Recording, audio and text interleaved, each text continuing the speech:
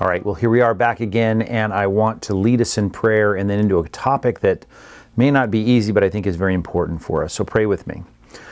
God, thank you for the chance we have again to open your word, to look into what the Bible has to say about issues that we face, realities that not only we face in our generation, but others have as well. So give us wisdom as we study today. In Jesus' name, amen. Think of Pollyanna, that ridiculous movie that talks about the preacher and his daughter. I think it was his daughter. I suffered through it only once a long time ago.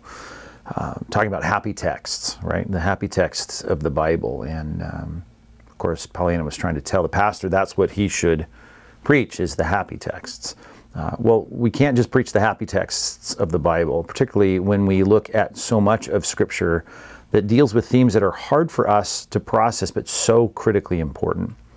And the text I want to take you to today in the Old Testament is one of those texts. But I need you to bear with me because, as with all of the unhappy texts in Scripture, they're there for a good reason.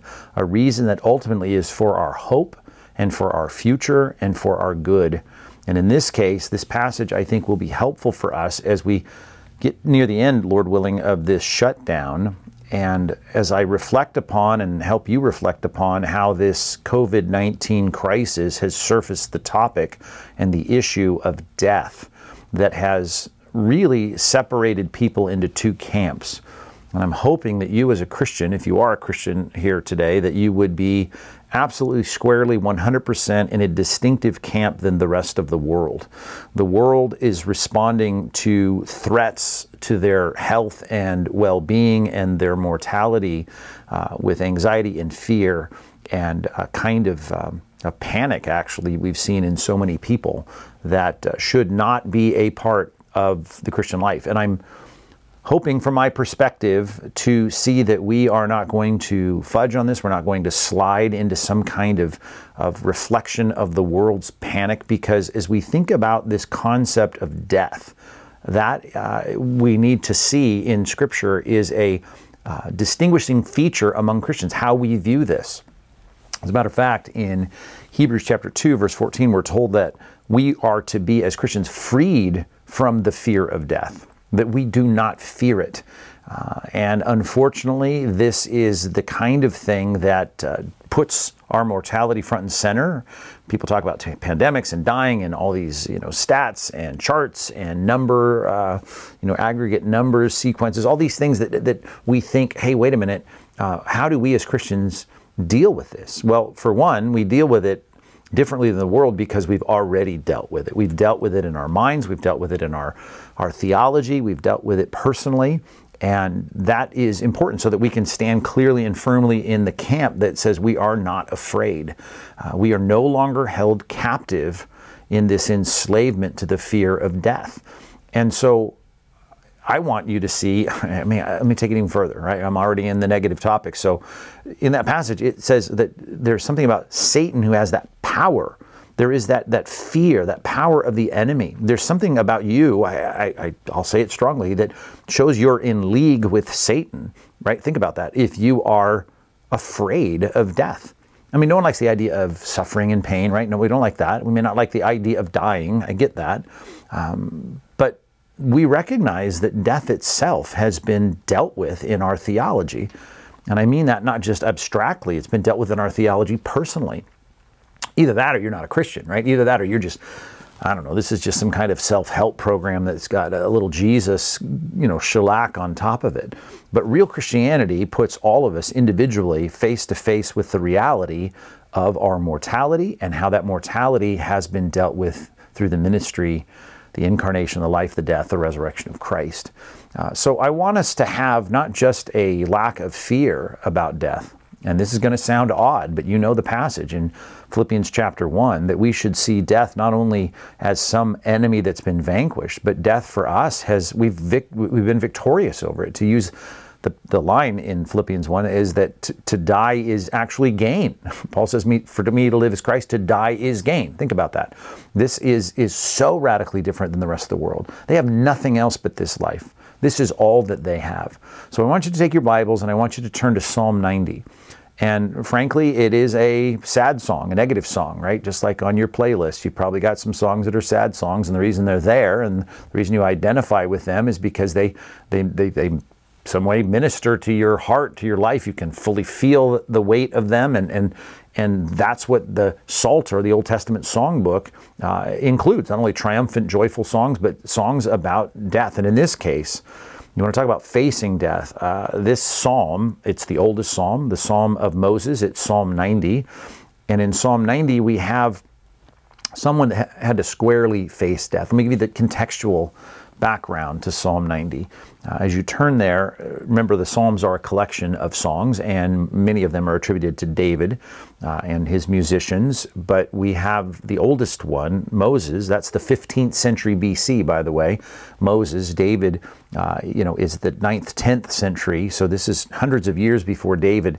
But this collection of songs that was held in the temple, of course, and built the Psalter was a song attributed to Moses. And Moses is living during the wilderness wanderings. Not only is he the one who leads the people of Israel out of enslavement in Egypt, but he brings them to the front door of the Promised Land, a place called Kadesh Barnea in Numbers chapter 14, and the people fail the test. Just to give you some historical background to remember all this. You see the 12 spies go in, 10 of them come back, they're afraid, they get the people afraid, and basically that fear is a fear that they're going to die in the Promised Land because the armies are so big and the people are so big and everybody's so healthy, and they're just afraid. And so they say, God, you said you'd give us this land, you'd give us victory, but we don't believe you. And God had had enough, and really, in his righteous anger, his indignation over this, he responds as the king, as the judge, as the father of the people, and he says, you're done then. I want to give you some numbers background, by the way. The end of Genesis ends with 75 people in Abraham's clan, his descendants. Now, he's supposed to be a father of a great nation. Well, it wasn't very big at the end of Genesis, but we have a gap there.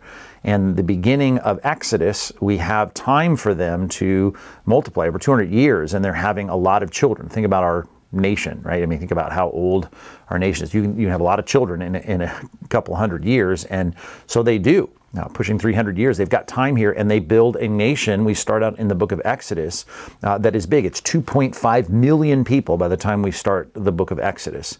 So you've got all those people, and they're there. They've been multiplying, and they're in Egypt, and now they're enslaved, and now Moses leads them out, and so we have a huge nation. It's like, I mean, not quite as big as Orange County, California, but it's a big group of people.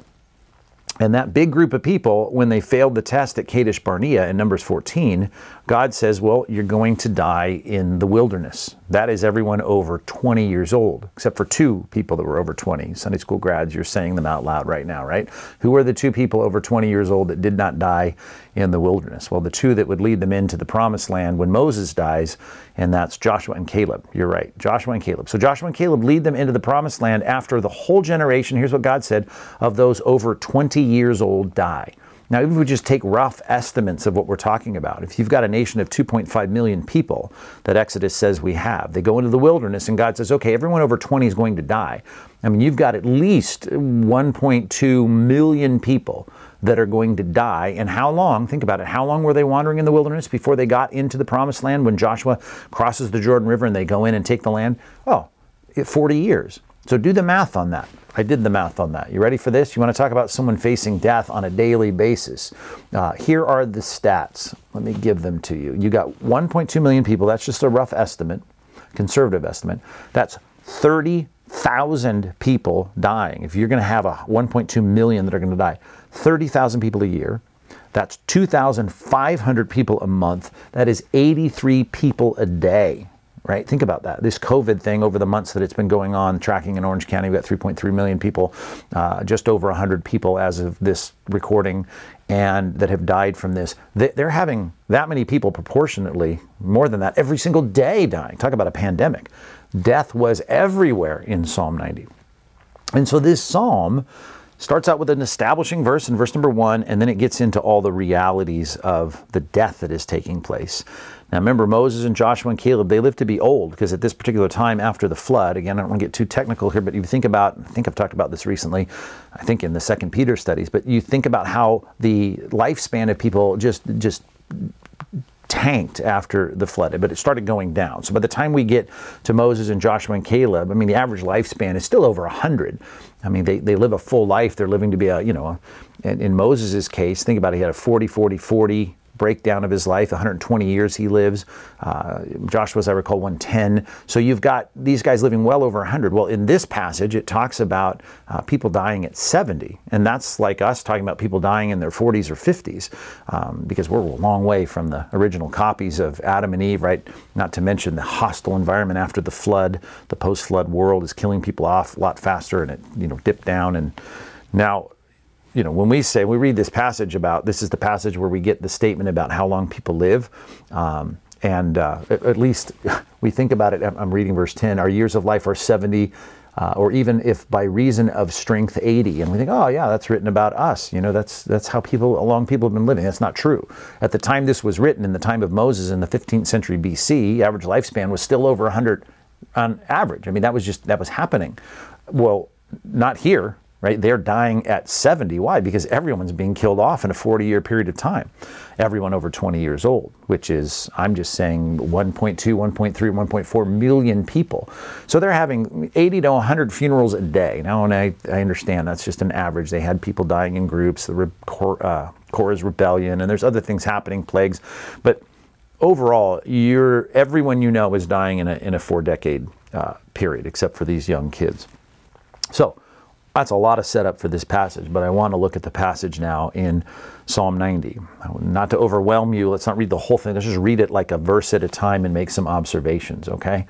Let me label this first section here. I'm going to give you 3 main sections to this sermon. Number 1, let's write this down. We need to face death. And by that I mean we need to look it square in the eye. All Christians have done that, right? If you're a real Christian, you've done that. You've thought about your mortality. You've faced the reality of our mortality, that we are vulnerable, that our life is a vapor, that before God we're nothing. Well, let's start with that here and just read verse 1. Well, verse 1 is an establishing verse here. Actually, verses 1 and 2. It says, Lord, you have been our dwelling place in all generations. I'm reading now. Psalm 90, verse 1. Lord, you have been our dwelling place in all generations. Right? Everyone clings to you. It's poetic language. It's a song. Verse 2, before the mountains were brought forth, which are really old from our perspective. Look at those mountains, right? They're old. Or even or ever you had formed the earth, right? Poetic language. Well, and the world. Well, from everlasting to everlasting, you are God. You've always been around. So our dwelling place in all generations. The generations come and the generations go, as we'll see. He's going to focus on that. But in these 2 verses, we talk about God sits outside of that, outside of time. He's eternal God. As the Bible says, He was, He is to come. Jesus talking in those terms before Abraham was born, I am.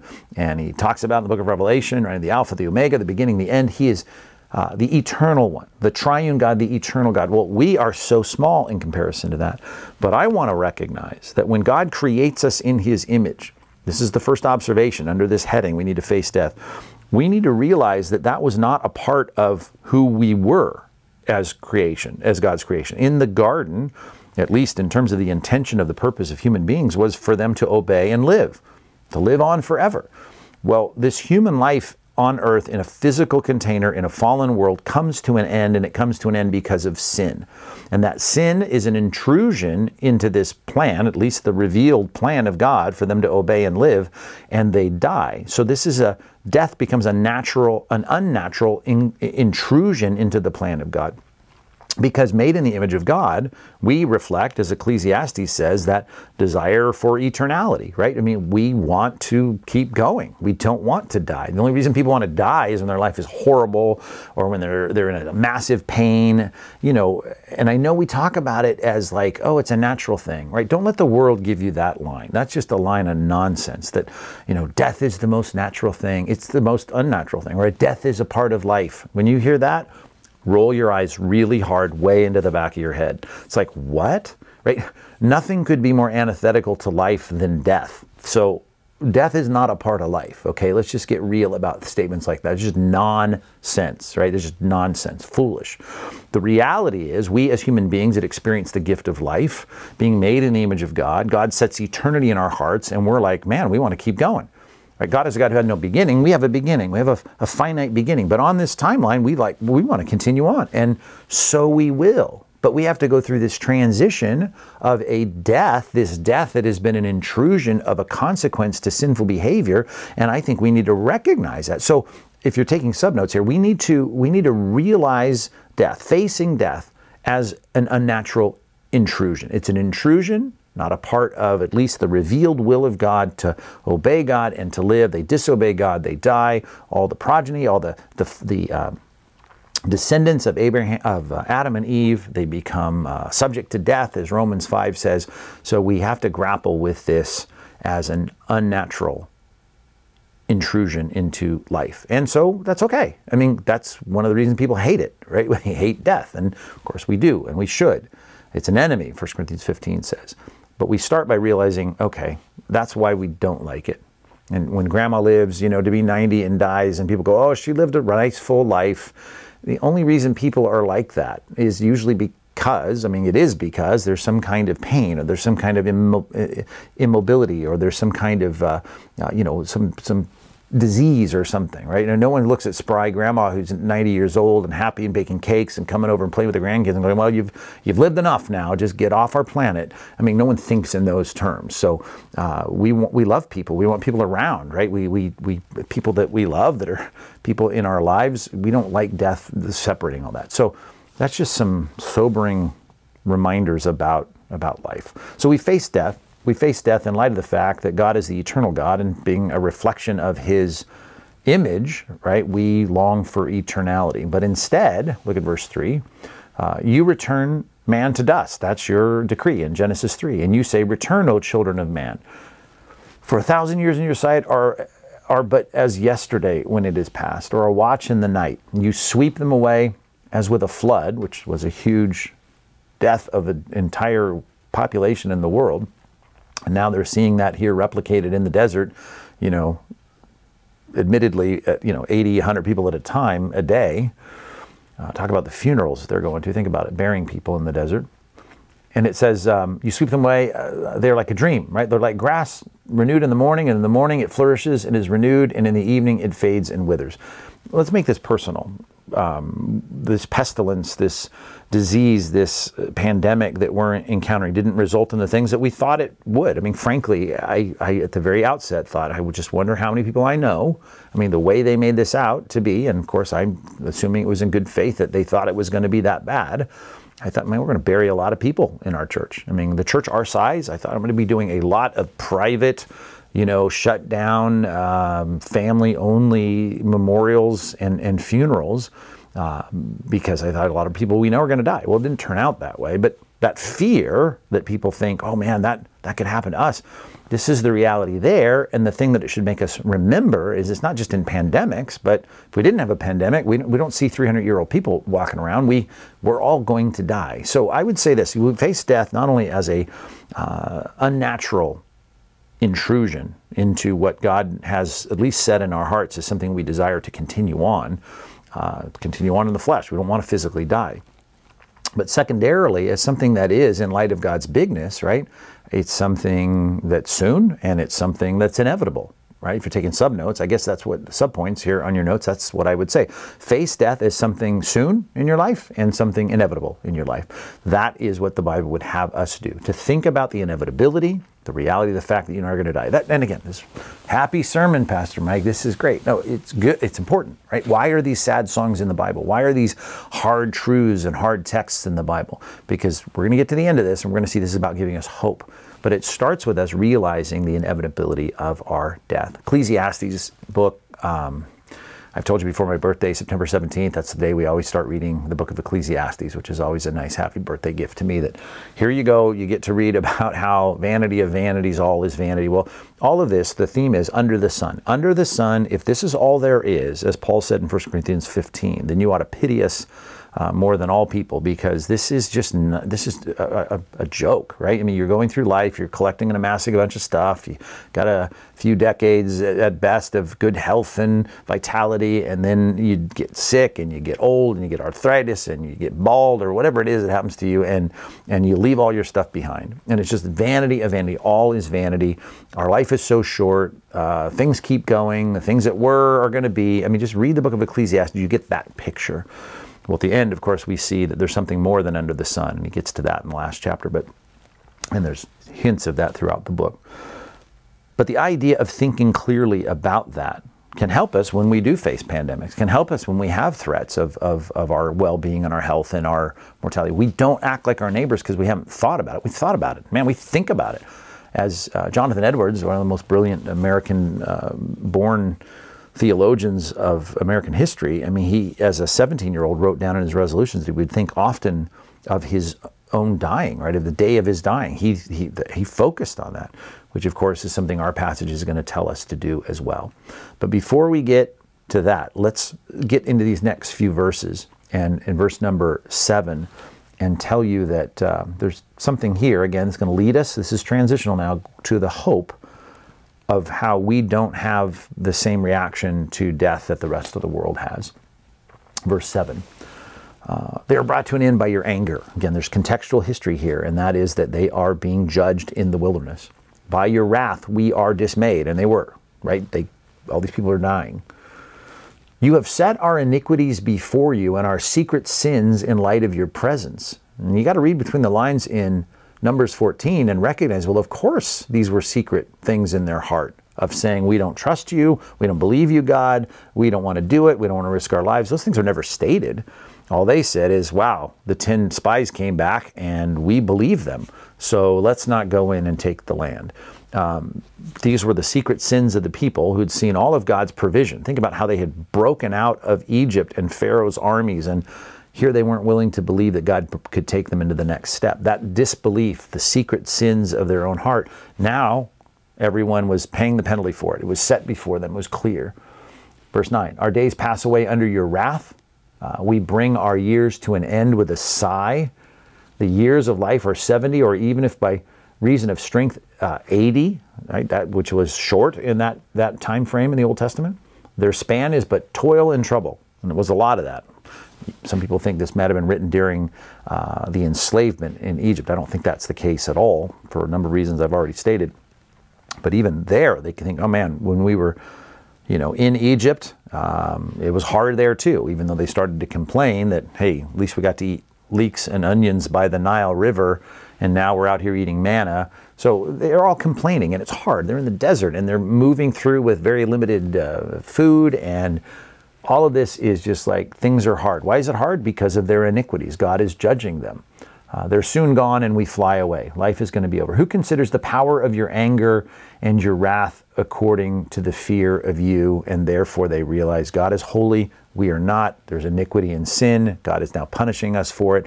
And I would say the second thing we need to consider as we think about death, we face death, we face the reality of death, is that we need to, in light of this theological underpinning in our passage, we need to prepare for it, which is the whole point of the Bible. Whenever there is temporal suffering, it's a reminder of the fact that there could be something so much more. As a matter of fact, the punishment that we deserve before a holy God is the fact that there is called the second death, right? The reality of that judgment is something that is the second go-around of suffering. The toil and trouble is nothing compared to that toil and trouble. It will be so much worse, and Jesus illustrates that in multiple ways. But the idea in our passage here is, think about your sins and the consequences it brings. And we can think of that in a temporal sense, or we can think about that in an eternal sense. And that's exactly what we ought to think. If we're going to get rid of the fear of death, we need to think in terms of our own lives, saying, can I deal with the problem of my iniquities and my sins? Now, there was no getting around this in the judgment God brought on that generation in the temporal issues of their sin. But guess what? There was something eternal that God had set before them in the picture of the Passover, that lamb that was slain and the blood that was put on the doorposts as they exited Egypt was the reminder that because of the innocent dying, there could be forgiveness for the guilty, and God would then pass over the judgment that you deserve. This is the picture of the gospel. So we face death by seeing it for what it is. It's an unnatural intrusion, something inevitable, and something in light of the big picture coming soon for all of us. We've dealt with that. We know we're going to die. Well, when we die, what we don't want to deal with is our death. Our punishment for our sins. So we need to, as I put it, fully prepare ourselves. We prepare ourselves first by thinking about the problem of sin. The problem of sin is that the wages of sin is death, not just physical death, which really is secondary only to, secondary to the realities of God punishing us because of the sins we commit when we face God face to face. It wasn't just that Adam and Eve would die one day. It's that the day they ate the fruit, they did die. They died in the sense that they died relationally, and God was no longer, copacetic with his creation. God was no longer in harmony with Adam and Eve, and Adam's hiding and he's shameful. Of course, there's problems. Sin has made a separation between you and your God. Isaiah 59:2. That's the picture of the problem of what sin does. So our iniquities and our sins, I cannot take them back, right? I did them, you did them, we're sinners. And how do I think about the fact that one day I'm going to die? According to what we've studied, it's going to be inevitable and relatively soon. And I don't like it. It's an unnatural intrusion. I face the reality of those things. So how do I get ready? I get ready by recognizing while I can't take my sins back, God will forgive them, and he promises to forgive them if we would trust in the provision, the Lamb of God that was slain, as Paul put it, the Passover lamb that has been slain, or as John the Baptist put it, the Lamb of God that takes away the sin of the world, that God would be willing to punish Christ so that we would not be punished ourselves. We're going to have all the temporal reverberating effects of sin in this world because God said you're all going to get sick and you're all going to die. And it may happen in a period of time if there's a terrible pandemic or a horrible earthquake or a huge, tornado or whatever it might be. There's seasons of concentrated death. But what really matters is the second death. And as it says in the book of Revelation, if we trust in him, if we're the overcomers who put our confidence in God, we will not be hurt by the second death, right? We're protected. And as I like to illustrate it in terms of those fires they had in the prairies back in the day, the dad would get out there, and it was, I'm sure, a head scratcher to a lot of the young kids as the fire was on the horizon coming, being swept through by the winds, he would burn a circle of fire around the house.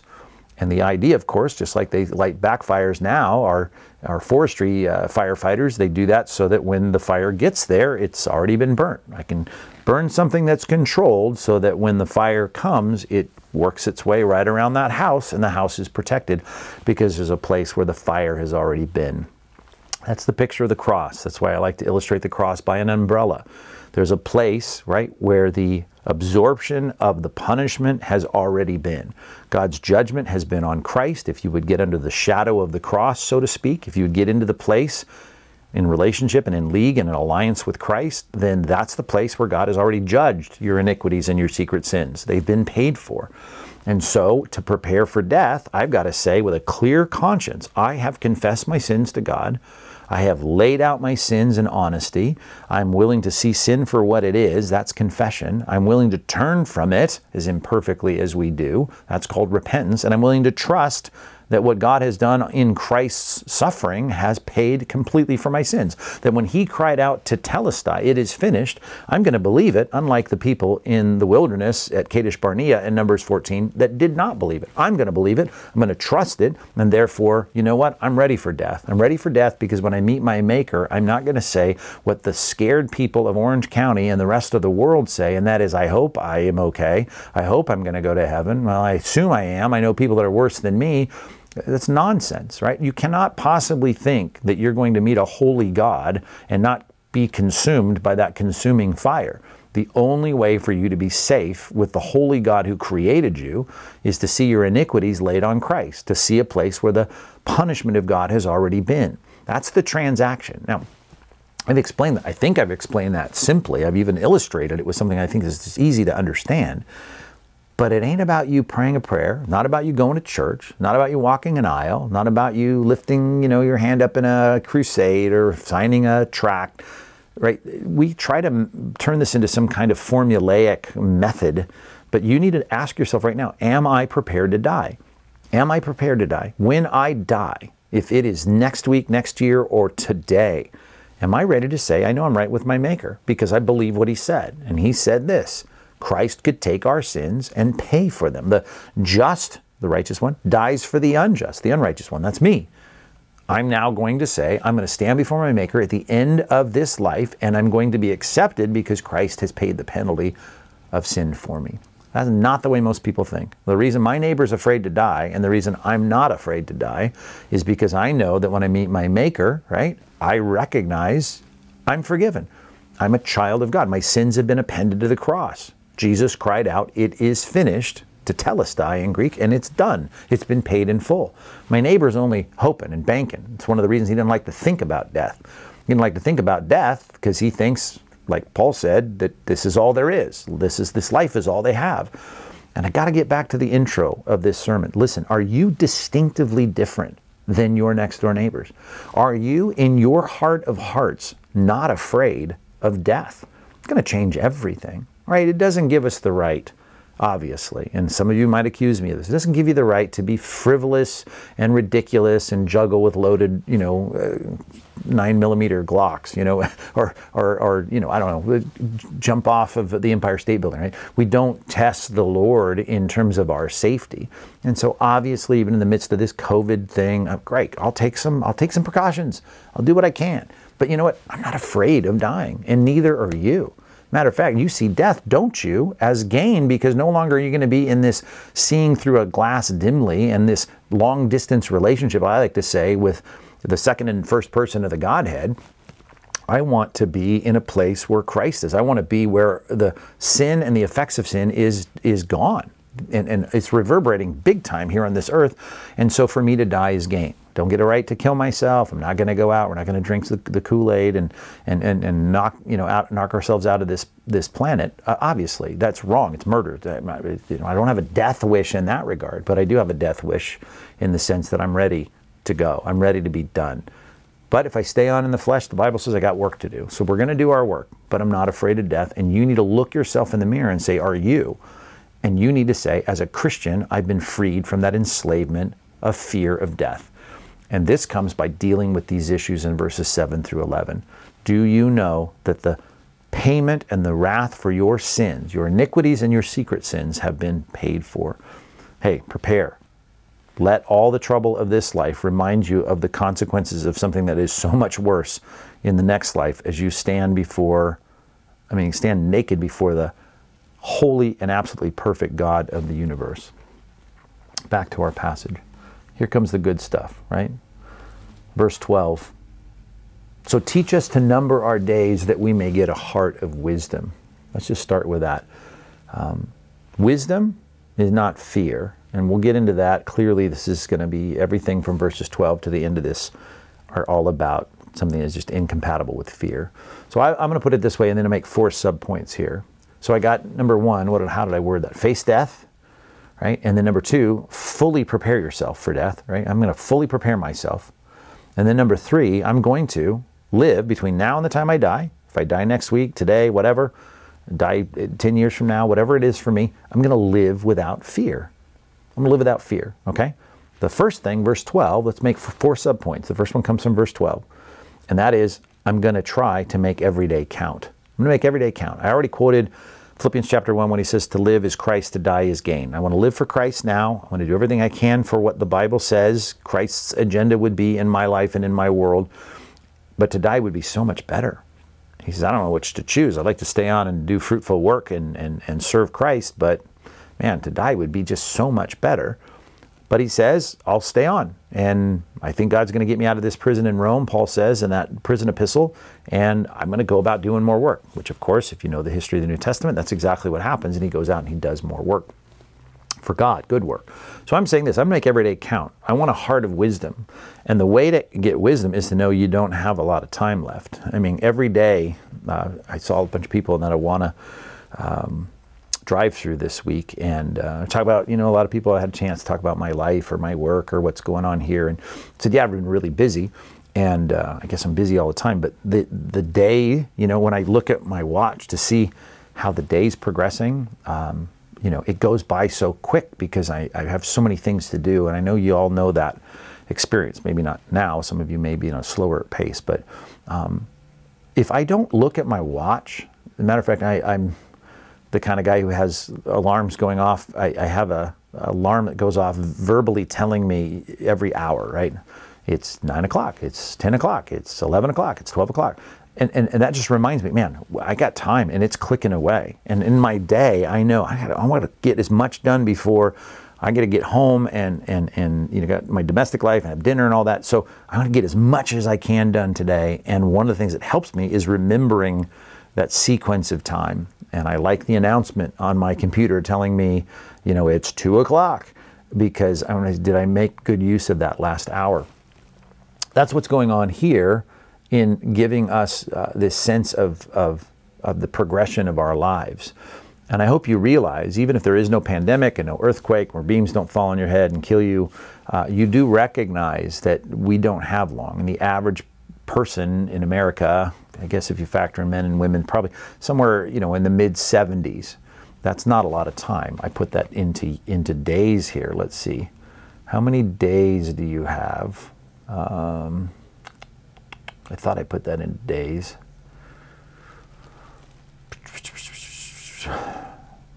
I didn't. I've done it before, though. And the bottom line is, I think it's 83,000 days. That's not a lot of days when you think about how many you've spent, right? I mean, by the time you're, you know, in college, you've been through a quarter of your life. By the time you're in your 30s, you're at halftime. You know, if you're 40s, 50s years old, fourth quarter's starting. If you're over 70, of course, you should picture the 2-minute warning sounding, and that's if all goes well for you. It just so happens that in our day, right, and we've had it go lower depending on when you live in industrialized world. And now, you know, thanks to a lot of things, health and nutrition and medicine, we live about between this, which is interesting. Just so happens to be 70 and 80. We need to number our days. As a matter of fact, there's another passage I'd like you to look at. We haven't turned to any cross references. Psalm 39. Psalm 39, verse 4. O Lord, make me know my end, and what is the measure of my days. Let me know how fleeting I am. Now, of course, God's not going to tell me how many days I got left, but I know that I'm not going to be here 100 years from now. Matter of fact, I don't plan to be here, what's my age? Probably 20, 30 years from now, I'll be gone. And that's if everything goes well. Maybe gone in 20 minutes for all I know. But the whole point is, I'm fleeting. I'm not going to be here long. Behold, you have made my days a few handbreadths. If you know your Bible, you often hear about cubits. A cubit is between your finger and your elbow. That's like, you know, yards or even feet. We have those measurements. Well, you want to talk about a handbreadth that's just your finger and your thumb. That's like talking in terms of inches. And so the point is my life is really short. My lifetime is nothing before you. Surely all mankind stands as a mere breath, right? And James picks up on that to use that illustration. Our life is like a vapor. Verse 6, surely man goes about as a shadow. Surely there's nothing. Surely for nothing they are in turmoil. Man heaps up wealth and does not know who will gather it. And now, O Lord, for what do I wait? My hope is in you.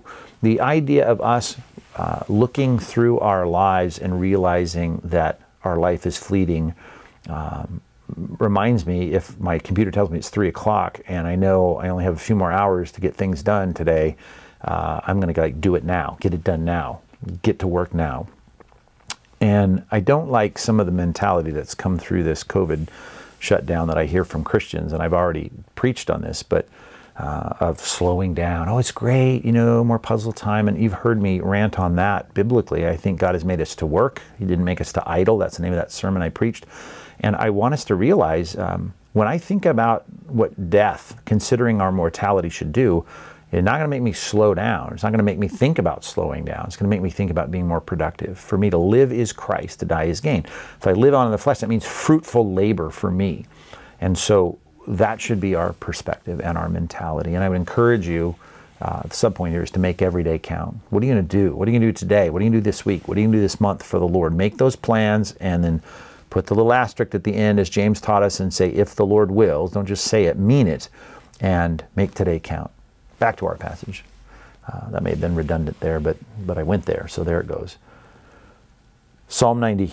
Moses says, teach us to number our days that we may get a heart of wisdom. Moses is saying, we don't want much time, make it count, even here in the desert. Verse 13. Return, O Lord, how long? Have pity on your servants. And I guess I've dealt with this, but this subpoint, I marked it out this way, verse 13, to prepare, to turn and trust. I mean, that's very specific there, right? Return, O Lord, how long? Have pity on us. We need you to come back, show us favor, have pity on us. That's a built-in acknowledgement of their sin. And I guess I've dealt with that. But the biblical words of the gospel are repentance and faith, turning and trusting. So make sure you've turned and trusted. Live without fear. I'm going to live without fear by making every day count, right? By making sure I'm prepared, I've turned and trusted. And then verses 14 and 15. Satisfy us in the morning with your steadfast love. May we rejoice. I lost my place here. May we rejoice and be glad all of our days. Make us glad as many days as you have afflicted us. And for as many years as we've seen evil. We've seen a lot of bad things. Refresh us, remind us of your love. I just can't help but think the passage I quoted at the outset in Hebrews chapter 2, that if you were to positively state what we're freed from, an enslavement to sin, then what is the opposite of that, right? It's the really ability to celebrate life, to live from now until my death with a fearlessness, a joy. I really think that we need to work more at recognizing, with all the bad and trouble in this world, even if I know that half the church is going to die in a pestilence, some pandemic, we're going to live every day with joy. We're going to purposely choose joy in the midst of this life. I know God loves us, right? And I know that He is going to not only make us glad as many days as He's afflicted us, right? We've had a lot of trouble in this world. It's even more than that. At the end of that Psalm 23, even though we walk through the valley of the shadow of death, we'll fear no evil, for you are with me, right? Your rod, your staff, they comfort me. At the end of that, right, it says, this surely goodness and mercy will follow me. I think I quoted this last week. All the days of our life. And we shall dwell in the house of the Lord for a lot of days. No, we shall dwell in the house of the Lord for some years. No, we shall dwell in the house of the Lord forever. So the good news is, as it says in Romans 8:18, is that the present sufferings, man, are nothing worthy of comparing to the glory, the greatness, the majesty, the fulfillment, the pleasure, the gratification that is to be revealed to us. So we live in joy. We don't live in fear. And then lastly, the subpoints, you're kind of tracking those. Make every day count, turn and trust, choose joy, live with joy, however you want to jot that down. And then lastly here, look at verses 16 and 17. Let your work be shown to your servants and your glorious power to their children. Let the favor of the Lord our God be upon us. Establish the work of our hands, right? And establish the work of our hands upon us. And yes, establish the work of our hands. We want to be productive, right? And that kind of echoes the first subpoint in verse 12 there, make every day count. But I just put it down that way. I want to live productively, and I want to see these concepts of power and be in favor, which, by the way, that Hebrew word is beauty. The beauty of God, the favor of God, the establishment of the fruitful production of my work. I want it to count. I want it to be good. It was great for me to catch up with some people on that Awana drive-through this week, and I tried to ask a lot of people, how's your work going, and are you still employed, and how are things? And it's just good to see our people reflecting that sermon. We talked about the work ethic that God has called us to. They want to be productive. They want their work to be utilized for the glory of God. And obviously, their kids, they're bringing them here because they are celebrating all the verses they've learned, and they're living for the Lord. It's just so gratifying to see that. And I want to live productively. I want you to live productively. I want you to see God's favor, the beauty of God working among us as we live without fear. So face death, fully prepare, live without fear. Can I just quote a few passages as we wrap this up? It's getting long, but jot these three references down and let me just read them to you. 2 Timothy chapter 1, verse 10. It says, now has been manifested through the appearing of our Savior Christ Jesus, who abolished death and brought life and immortality to light through the gospel. Right? And which now has been manifested through the appearing of our Savior Christ Jesus, who abolished death and brought life and immortality to light through the gospel. That'd be a good memory verse, but if we think about what that verse says, right? We are going to die. People are going to die, right? Barring the return of Christ. All of us are going to go through this thing called death. And listen to that word. I mean, what does this mean? It just it gives us a whole different perspective, right? And which now has been manifested through the appearing, obviously we're breaking into a sentence, through the appearing of our Savior Jesus Christ, who abolished death. He abolished death and brought life and immortality to light through the gospel. Are you a recipient of the gospel? Did you respond rightly to the gospel? Have you turned from your sin and trusted in Christ? Think about what that's saying. Death has been abolished for you. Your neighbor? Nope. Society? Nope. Writer of the headlines? Nope. Guys on the newscast? Nope. Right? The average person in our society, they don't have death abolished. We're saying, yeah, my body's going to stop breathing, and I'm going to die, but death has been abolished. He's brought life and immortality to light through the gospel. I said 3 verses. Let me give you another one. Revelation chapter 1, verse 18. Great way to end this, just with some scripture. Jesus defines himself this way. I'm the living one, Jesus says. I died, and behold, I am alive forevermore, and I have the keys to death and Hades. I have the key to death and Hades. I have the key. Right? You don't have to be locked up there. Death is not something that you are subject to, not in the way that the non-Christian is. There's no judgment in Hades. There's no judgment in a place of judgment for your sins. I got the keys, right? I want to be with the guy who's got the key. If I'm in jail, I want the guy with the keys to be my friend. He's going to get me out. I'm allied with Christ. Most people are going to try to stand before God on their own. Isn't going to work. You and I, we have Christ, the living one. He died and went through physical death, and he's alive now forevermore, and he's got the keys to death and Hades. All right, third passage I want you to jot down. 1 Corinthians chapter 15, one of my favorites. Actually, it's several verses. Verse 50 through 57. Let me just read this for you as we close. I tell you this, brothers, flesh and blood cannot inherit the kingdom of God. Right? At least the fallen flesh and blood that we have. Nor does the perishable inherit the imperishable. We're going to a place that's not going to perish. We can't get there in these bodies. Behold, I tell you a mystery. We shall not all sleep, the euphemism for death. We're not all going to die, right? Most people will. But at the end, right, there's going to be a generation. Maybe that's us. But we shall all be changed in a moment, in the twinkling of an eye, at the last trumpet. For the trumpet will sound, and the dead will be raised imperishable. And so we shall be changed. For this perishable body must put on imperishable, and this mortal body must put on immortality. And when the perishable puts on the imperishable, and the mortal puts on immortality, then shall come to pass the saying that is written. Now he's going to quote from Isaiah 25. Death is swallowed up in victory. O death, this is Hosea 13 now. Where is your victory? O death, where is your sting? Right? The world does not have that. The sting of death is sin, and the power of sin is the law. Right? The law says the wages of sin is death. You've done sin. There's secret sins. There's iniquities in your life. Right? The sting of death, that's the problem, is sin, and the power of sin is the law. We've got judgment coming. But thanks be to God, who gives us victory through our Lord Jesus Christ. That's pregnant, full of truth relating to what we've talked about, facing our sins and having the forgiveness laid on the Lamb of God. We don't have that problem anymore. Death is not a problem for you. Death is not a problem for me. Verse 58. Therefore, we often quote these two verses, or this verse, 58, divorced from the context. But here's what verse 58 says. After all of that, if that's how death is to be viewed, this is Psalm 90, right? In a verse. Here it comes. Then my beloved brothers, therefore my beloved brothers, be steadfast, immovable, right? Unshaken, not afraid, always abounding in the work of the Lord, knowing that your labor in the Lord is not in vain. That's a great verse, right?